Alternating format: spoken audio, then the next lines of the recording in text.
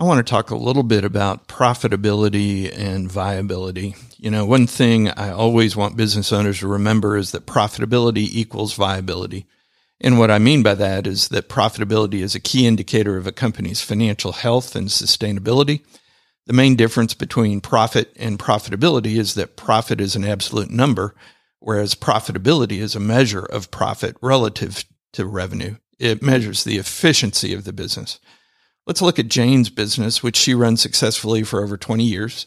She recently made a significant investment in people to grow her business and is expanding her offices too. The costs associated with these investments were a drag on her profitability last year, but she's making an investment in her future. Ultimately, these investments will produce sufficient revenue and profit to cover those costs and provide increased profit above her investment. Since these expenses are operating expenses, they will impact net profit, so tracking her profit margin will be crucial. Net profit margin is dividing net profit by revenue.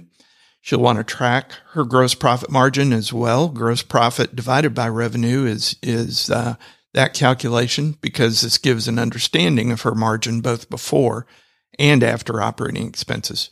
Without profitability, a company may struggle to cover its costs, repay debts, invest in growth opportunities, and reward its owners and investors. So these are two important KPIs to watch closely.